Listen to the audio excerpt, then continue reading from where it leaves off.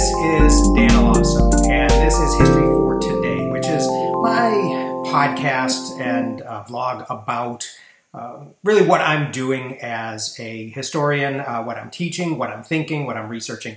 Today I want to talk a little bit about the work that I'm doing preparing for my U.S. History 1 course this fall. So in preparation for writing my own chapter and my own first week lecture for U.S. History 1 this week, I've been reading the American Yawp.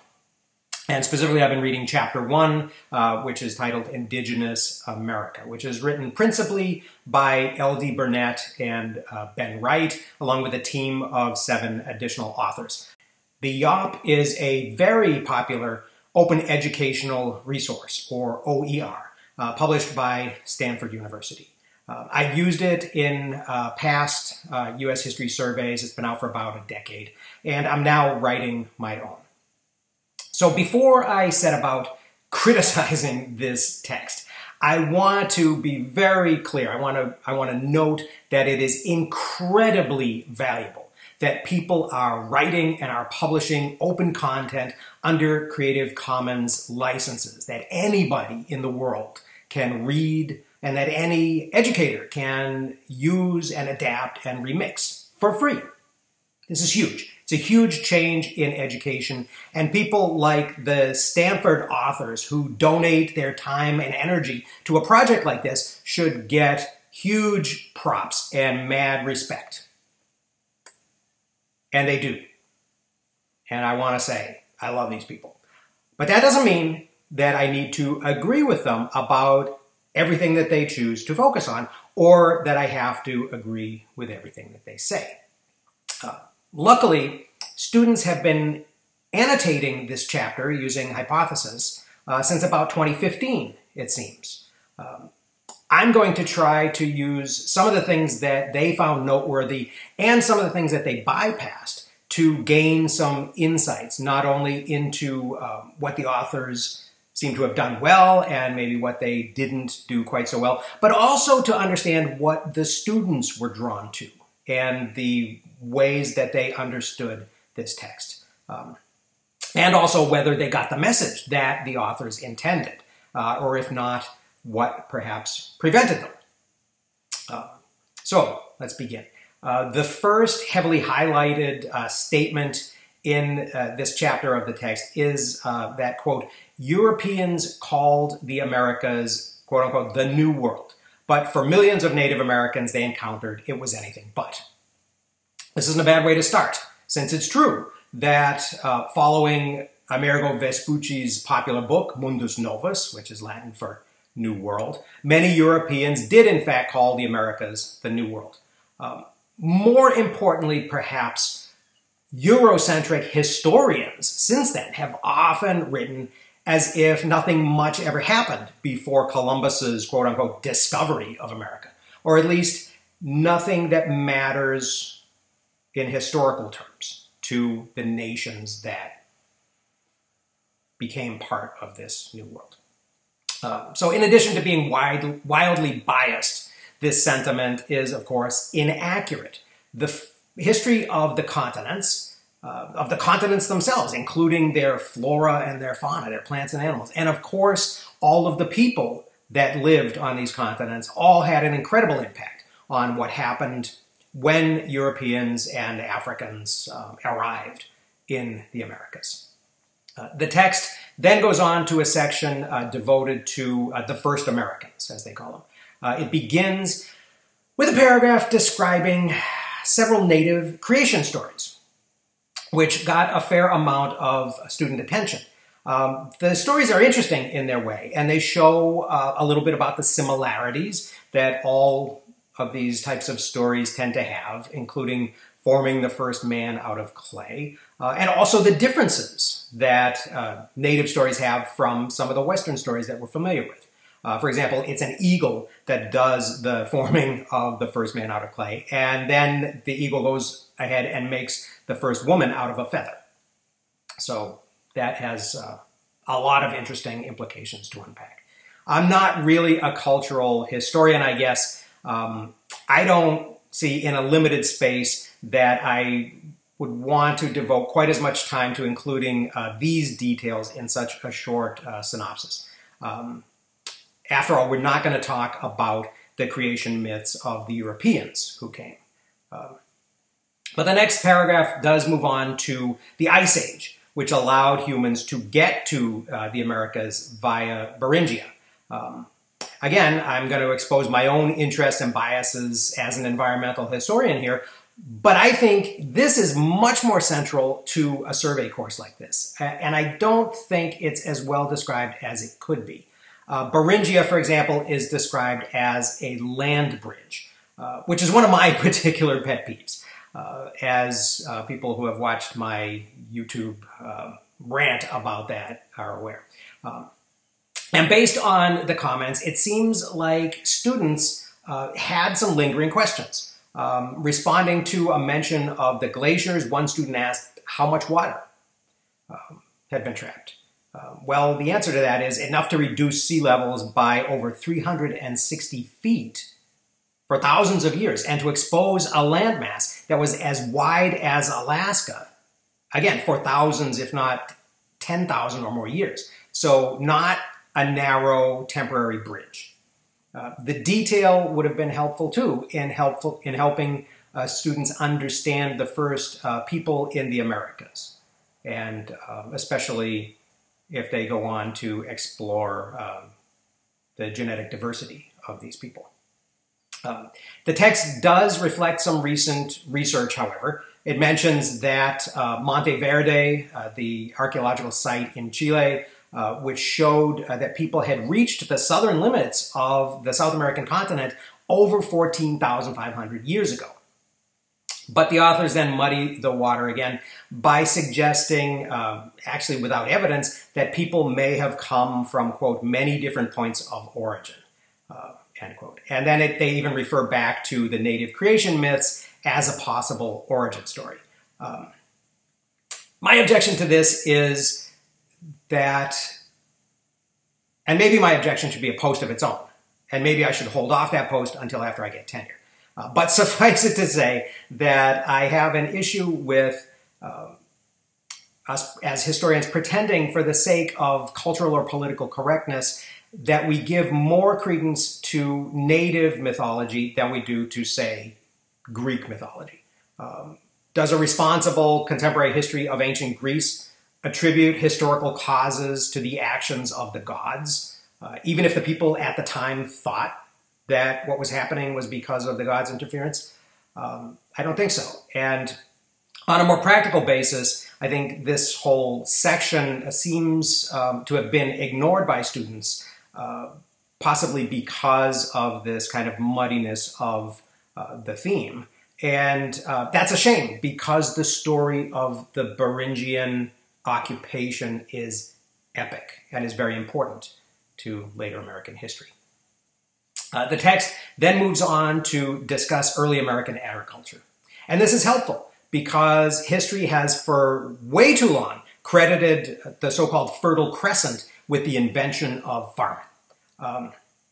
But the students were left asking questions like, how did they get the maize?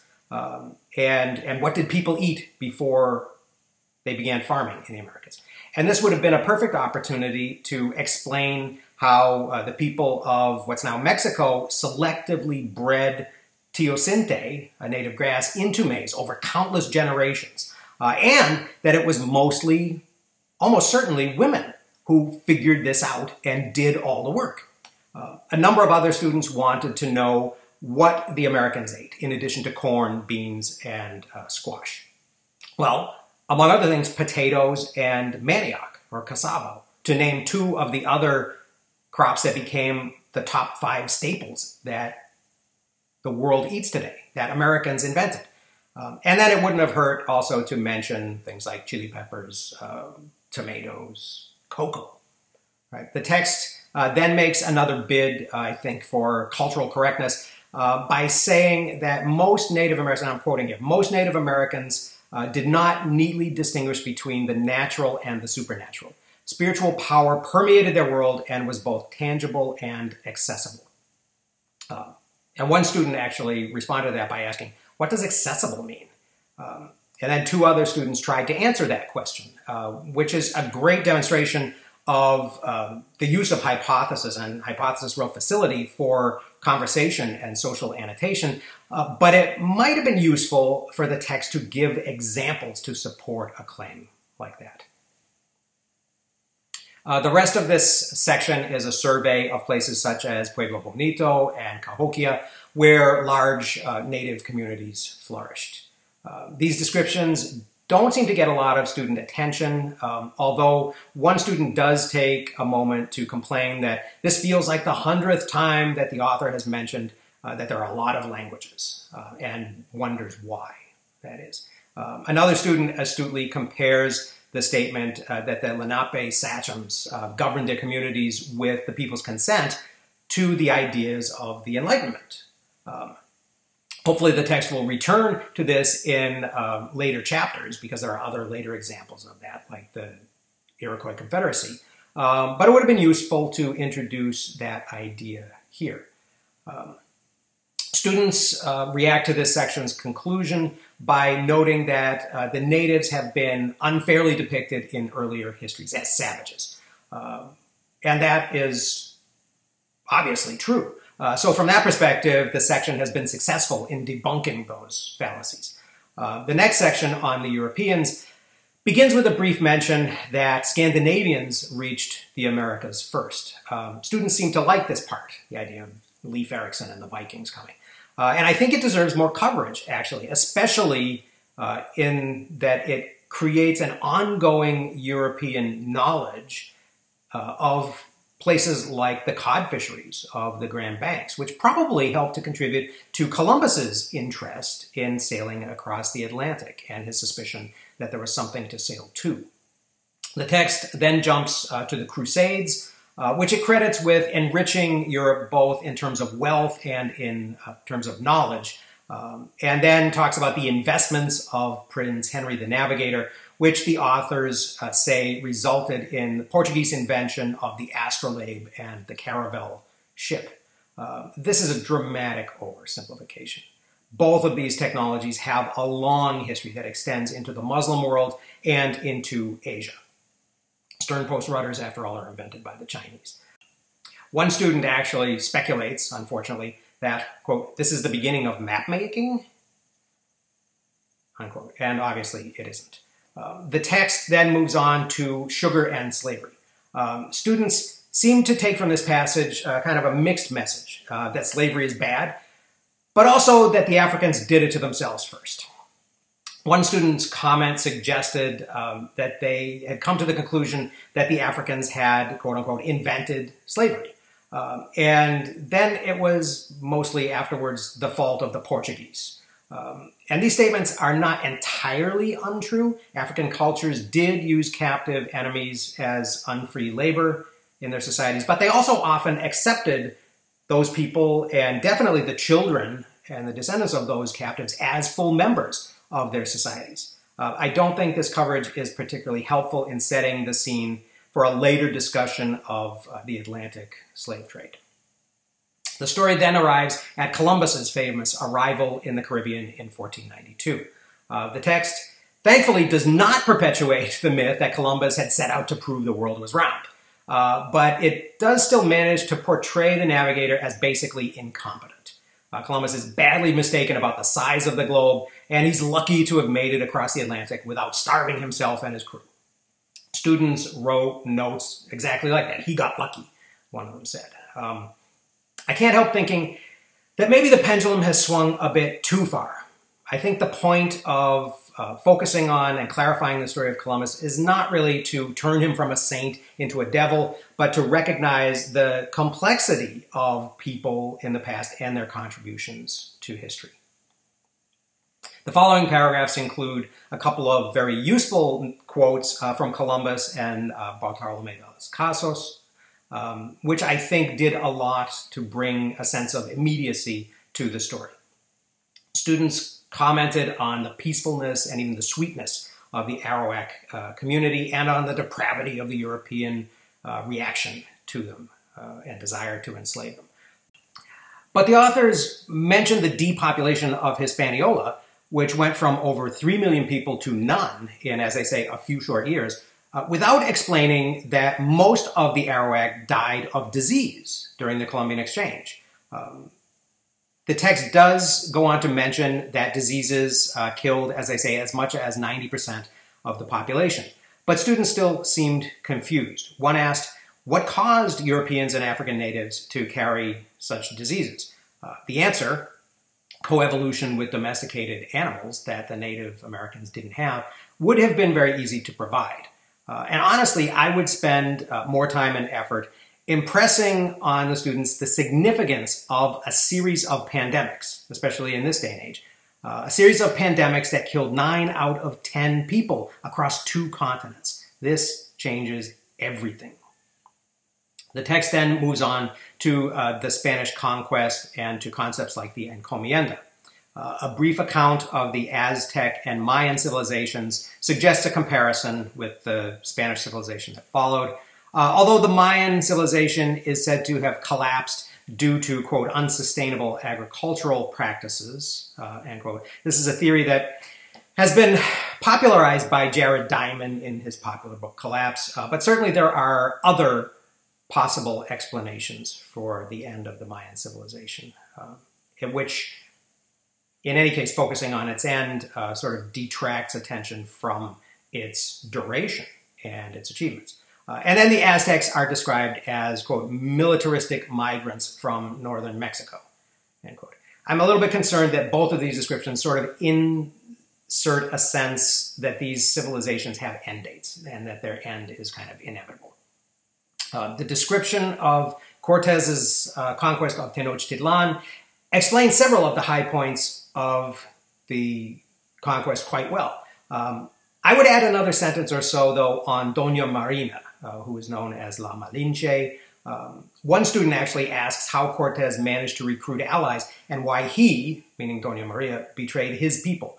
This is one of the few moments when a female plays such a big role in the story. Doña Maria is a teenage girl who is given as a gift to Cortez when he arrives on the Mexican coast at Veracruz. And in addition to being his interpreter, she bears him a couple of children, probably not voluntarily. So this is an important story.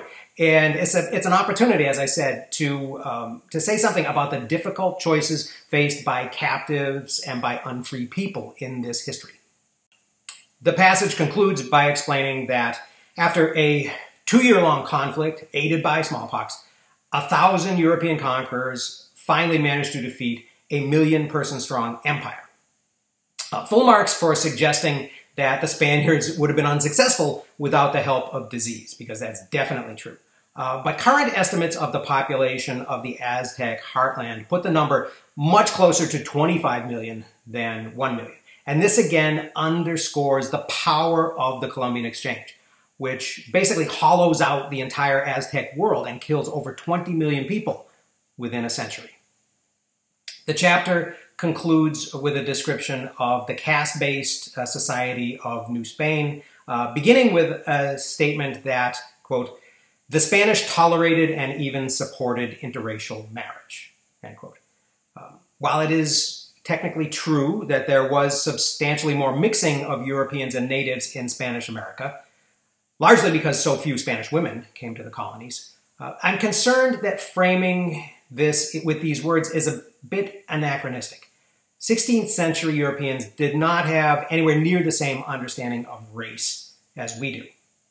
In large part, that's because of the changes that resulted in our culture based on the Atlantic slave trade itself.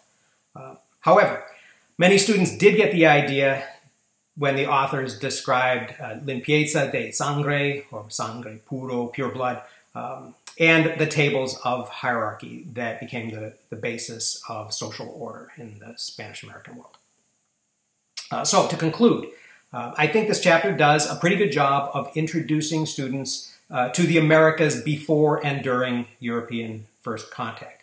This period is still well before most of the colonies began that were the direct forebears of the United States. And U.S. histories in the past have passed on it, have not talked about it, which it was unfortunate because it's important, and I suspect several of the themes that begin here will be repeated. At least I repeat them in my course.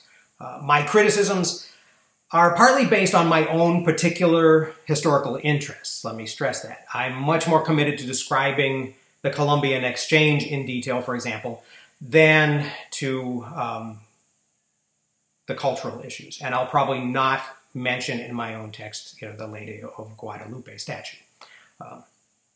And partly my criticisms are based on the benefit of having read the responses of the students in the annotations to get a better sense of what the students seem to be getting and what they seem to be missing and what confuses them. I'm definitely going to use student responses to gauge my own text's effectiveness. I've done that in the past with pretty good success. And also I'd say that I realize that the critique that I've just produced of this Yop chapter certainly paints a target on my own back. And my response to that is, bring it on. I consider this type of project to be very iterative. So I'm fully expecting to revise the text based on what works and what doesn't. Peer reviews, as well as student feedback, would be hugely valuable to me. And I hope to get engagement and criticism like this criticism that I have written for the Yop when I publish my own OER. So I hope that was mildly interesting to people. Thanks for listening, and I'll see you again next time.